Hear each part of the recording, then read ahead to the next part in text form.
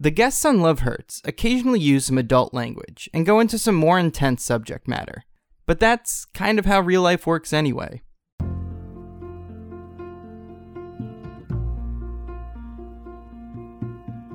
This is Love Hurts. I'm Brian Berlin. Today's guest is Vara Cooper. Vara is a storyteller, story coach, and native New Yorker. A year ago, Vara left a 10-year abusive relationship. Since that breakup, she's gone on both a mental and literal journey to learn who she is again, and in the process, she found herself becoming an advocate for others struggling with abusive relationships. Hey, Vara, how's it going? How are you, Brian? I'm doing pretty good, just, running around on a rainy day. Thanks so much for being here, though. And thank you for having me. Yeah, and thanks for sharing. What did you want to talk about today? Well, I met my ex-partner, Old Goat, on a ledge, and I left him on one as well. And some people ask me why I call him Old Goat, and that was a nickname that he gave to himself, and I never really got a clear answer as to why. But a lot of people used to tease me about it because I'm older than he is. Okay. And really, I just found it ironic that he would call himself the GOAT, because in a lot of circles, the GOAT would be the greatest of all time. Yeah, the acronym or whatever. Mm-hmm. And there was a lot of evidence to the contrary. It took me about 10 years to see all of it, though. Man, 10 years, okay. Yeah. On April 3rd of last year, that would be 2018, I looked at Old Goat and I asked him if he was willing to accept the possibility that he had a mental illness.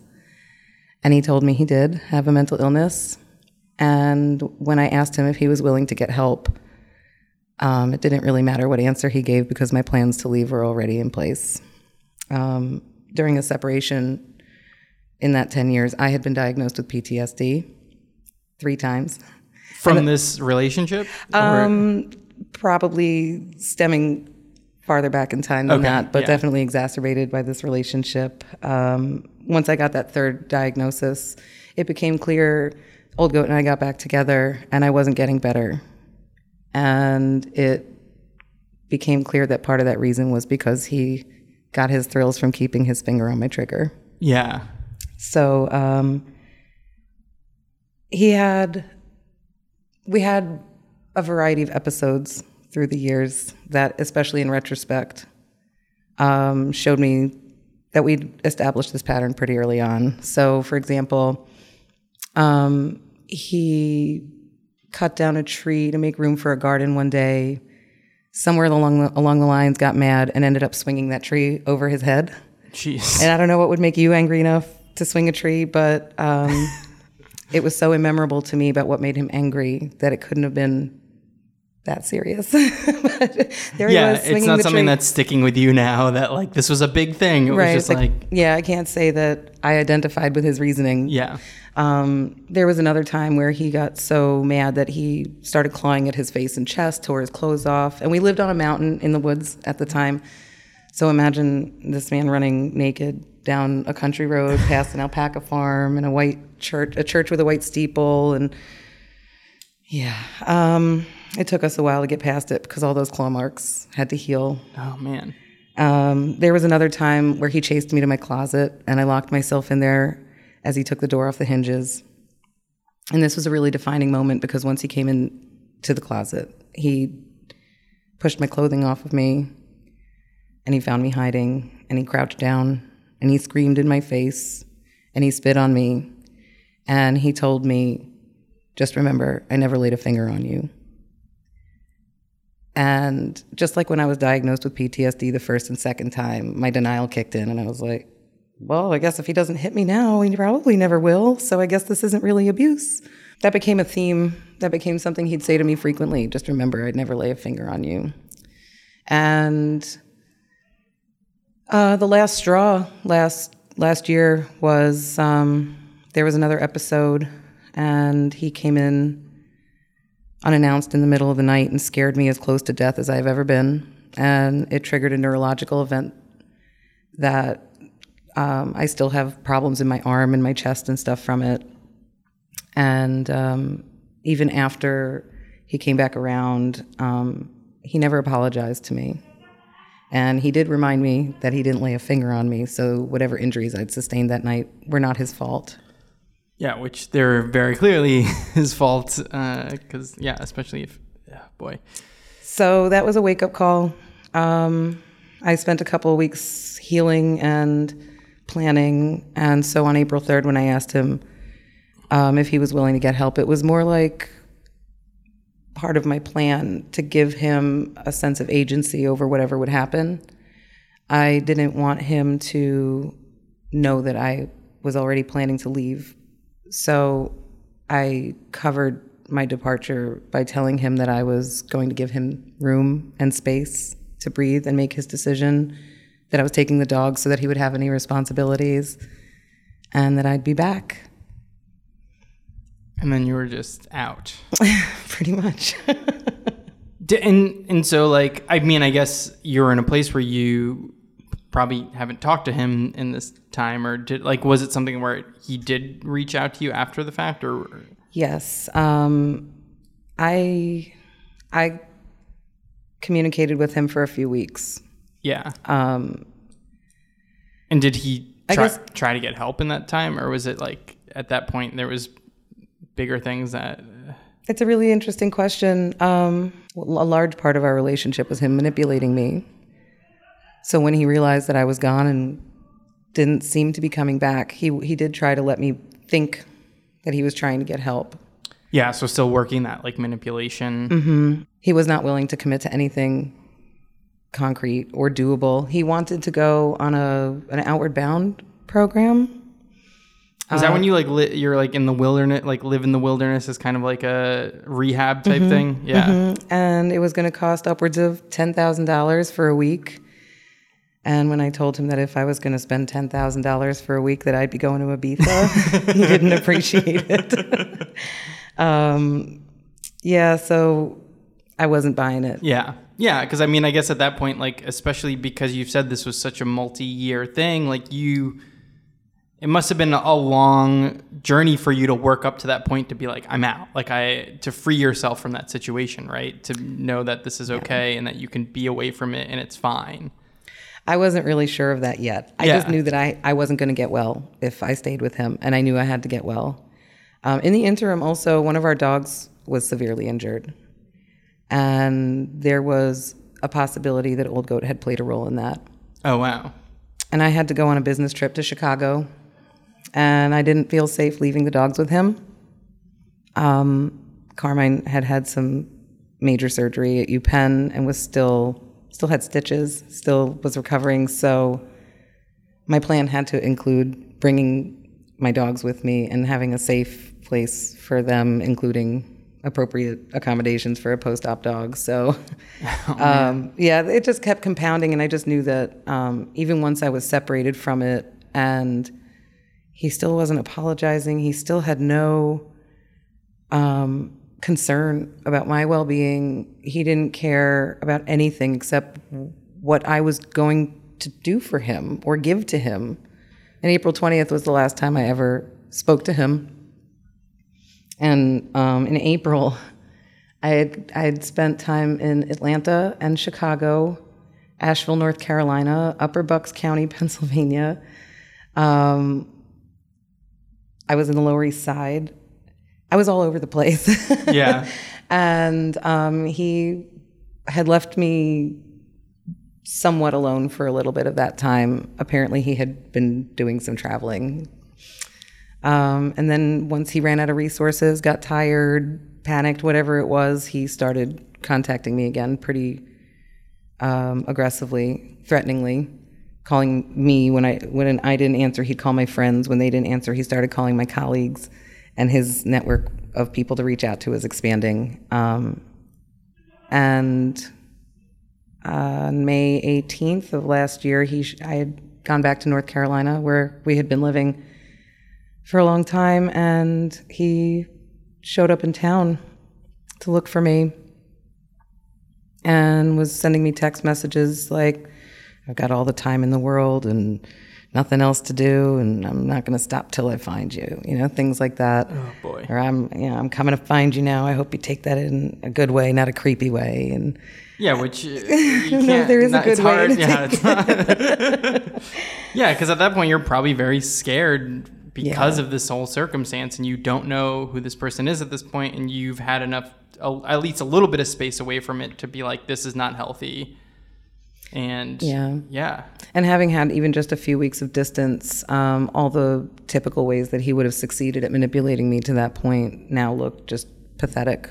Yeah, you were able Desperate. to like break down that wall a little bit and see clearer of like what this person was actually doing to you for so many years. Yeah, which is not to say that even now, over a year later, that I don't still have my concerns or trepidations about whether I was unfair to him or if I made the right decisions on a small scale, moment to moment. I'm sure I made a lot of mistakes, but I mean, there's no denying that my life is better now than it has been in a very long time without him. Yeah, so you're still like, I don't know if this all worked the way it should have, but I know that I'm in a better place, and that's what I need more than anything else right now, right? I don't miss him. Yeah. I don't wish that things had worked out differently between us. I know that it was a really painful series of events, that some of the choices I made did compound the difficulty of the circumstances. But knowing that my dogs and I are all safe and healthy now, and that whatever combination of factors have led to him leaving us alone, I'm satisfied. And it did get pretty exciting there for a while. He was actively looking for me for several months. I ended up behind him in traffic one day, and he was texting me to let me know that he saw me. And you know, I still live with PTSD now, and I probably will on some level forever. So just the mere sight of him triggered me for 2-3 days, and I just couldn't share that close geographical space with him. So I left, but I didn't know where to go. So I did more traveling. I was in Florida, St. Petersburg, Florida. I was back in Chicago. I was back in the Philly area, back in New York. Yeah, it was sort of just you trying to find, I guess, a new home, right? Because this sort of other home had been ruined for you. Right. And I also, it wasn't just my home, it was everything. My identity had gotten so tied up in making this relationship work and proving just even to myself that everything I had been through with him up to that point had been worth it. And now that I had decided to abandon that plan, I did not even know who I was anymore.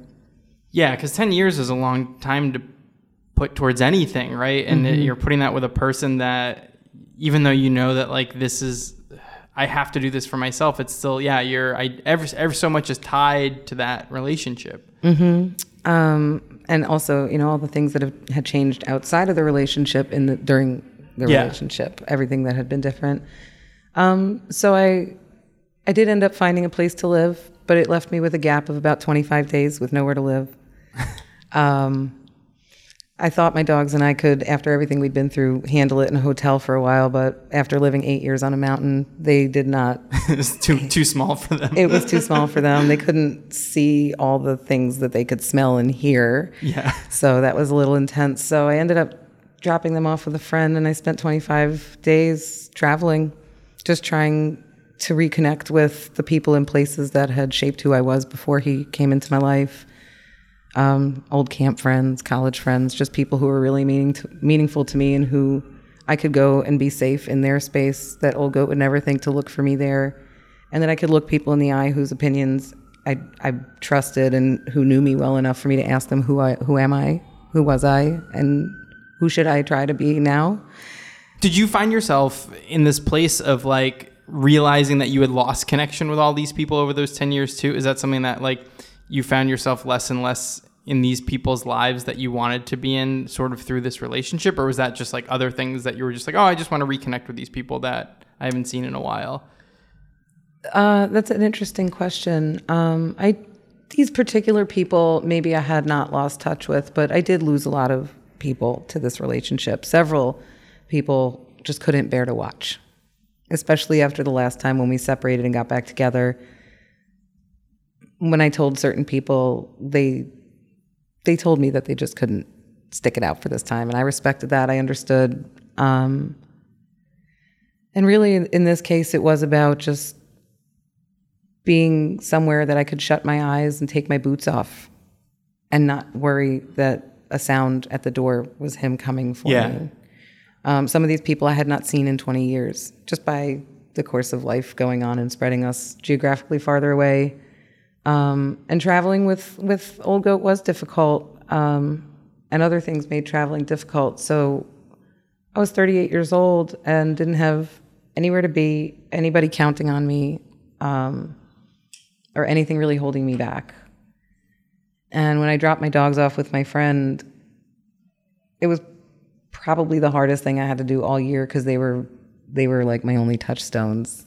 And I didn't know what was going to happen, if he would catch up with me along the way, or if any other number of things could have gone wrong. Yeah, because it's sort of the first time you are fully alone in this long stretch of time, and just kind of being left with yourself, I guess, in that situation. It's probably like empowering in a way, but also probably very scary in a way, especially because, you have this person who could be trying to follow you. Well, I mean, when I left, I only had one day to pack. Yeah. And of that stuff, I'd left a lot of that even behind. And then I'd put what I had left in storage. So I was traveling with, my dogs and a suitcase and a houseplant, my spinning wheel. And other than that, everything was just so scattered. And then the next thing I knew, I left my plant and my wheel in Pittsburgh, and my dogs were in Atlanta, and I just had a backpack. And then I left that backpack somewhere, and it was just me. And I was like, my universe has completely expanded beyond my control at this point. And I'll never forget, there was this one moment when I had come back to Chicago to pick up my backpack, pick up my stuff, went back to Pittsburgh and grabbed my spinning wheel and my plant, and my universe had started to contract again. And I made it to my new place. I had to go pick up my dogs. And it wasn't until the three of us were back together, even in this completely strange new place, still triggered so deeply that I was checking behind shower curtains and doors every night before bed. But as I watched my universe contract again, it was the most surreal feeling of comfort that I couldn't have consciously given to myself. I wouldn't have been able to anticipate that, hey, once my stuff starts to come back, once we're all back in one place, even though this is unfamiliar, that it would bring me that sense of home I'd been missing. Yeah, because you sort of you needed the travel to find one part of yourself, but then to have all that stuff come back together to sort of connect yourself, right? I guess it's like, yes, I found this new part of me, but now I need to ground it to my old life, and this, I guess, a new old life, but taking the parts of your old life for your new life. And what's interesting about that is that priorities change a lot along the way. I mean, stuff matters less to me now than ever before. I've been living in my new place about 6 months now, and I still only have 3 teaspoons because it doesn't matter to me to have a full set. And it would have driven me crazy to only have 3, but I just wash them every time I use them. Yeah, you know that you have like a 3 teaspoon cycle of washing. That's right. I can't have more than 2 friends over for coffee or tea, and that's fine. And all the cabinets in my house are empty because I just don't have any stuff to fill them with, and it's fine. So it's just so many different things, but it's a freer feeling. I'm no longer beholden to an unpredictable person who will expect everything from every cell of my existence and give so little back. And it doesn't matter what kind of chemical preternatural attraction we had on that ledge in 2008. Nothing is worth sacrificing as much as I gave to this man in the 10 years we spent together. I sometimes wonder if I wonder now, like if I was sitting on that ledge now, what would happen differently? Yeah, if you had met this, I mean, maybe not this person, but having experienced this whole thing, meeting a similar type of person. At some point along the way, I was seeing a Zen Buddhist therapist.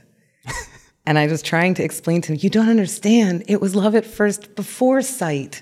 It was so electrifying and magical and cosmic. And he told me that when you meet somebody and it seems so preordained, it's because it is. And according to these philosophies that he was sharing with me, is that when you meet someone and it seems like it's love at first sight, it's that you are confronting unresolved issues from a past life. Oh. And I don't know if I believe that or not. But whatever that feeling is, I don't want it. I've had it. I see where it takes me. Yeah, and you're like, I'm okay. I don't need this anymore. That's right. That's right. Like it was a powerful feeling, but I would rather not have it to get everything else that I got with it. Exactly. Exactly. Yeah. So yeah. So in the process, when I left for that trip in September for those 25 days traveling, by then there had been a lot of people trying to keep daily check on me. And it became really overwhelming for me to tell them all individually every day. So I invited, all my friends on Facebook and whoever to follow along in a private blog I set up. And every day I just started journaling and blogging about it, giving folks, logistical details of where I was and some reflections on what was going on and what my plans were. And it developed into a really interesting project for me because it gave me not only accountability of people wanting to know what I was going through every day, but also having really important work to do inside and to document all the things that were happening as a writing project. And it grew and it morphed and it's changed. And now that actually became the bulk of the work that became my solo show, which is called Unfucking Myself. And considering that it's just been a little over a year now since I spoke to Old Goat the last time, I don't know that I would have been able to heal the way I did without having written about it so immediately and so thoroughly throughout the process. Yeah, it's a funny thing because it was sort of this way of being like, all right, I'm overwhelmed by all of these people. Like, it's nice that these people want to check in with me, but I'm overwhelmed by it. Here's this thing. But you've kind of forced yourself to process it, right? Like, you're like, I have to write this stuff down. What am I actually dealing with? You have to confront it, I guess, right? Or yeah. You at least have to confront what you're feeling. Absolutely. Especially when you have a whole 24 hours coming up that you're going to have to deal with a separate shit show that's going to happen because every day was for a while a shit show. But the thing that really kept it going is that through the course of September when I was writing, October getting settled in, November really kind of breaking back down and kind of coming back up, December dealing with all that holiday stuff. Just over time, through the summer before I started writing, just by sharing what I was going through with people in my circle, as a storyteller in general, becoming more comfortable with accepting where I was in my life and sharing that with people. It turned out that people would come to me in private and say, that post that you put up the other day, or, oh, what you said last week, or, when we were talking and you said, and they were starting to reflect on what I was saying about my own life and seeing themselves reflected in it.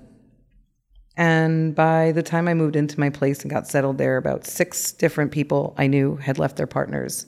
Wow. Because their experiences felt so close to the ones that I was sharing that they were horrified when I was sharing mine, but they were living with it and sort of accepting it and making excuses for it in their own lives. And that's why even when I was too tired to write, or when I just didn't feel like it, or now that I'm a little bit saturated with all this material, that's why I still tell the stories. And that's why I'm still working on the solo show, is because it's bigger than me.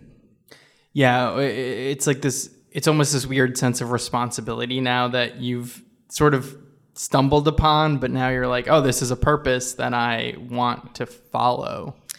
Yeah, because when I was going through this, and I called a local women's advocacy group and told them I need help. And they offered me their food pantry, but that's not the help I needed. They offered me emergency shelter for my children, which was not what I needed because I don't have children.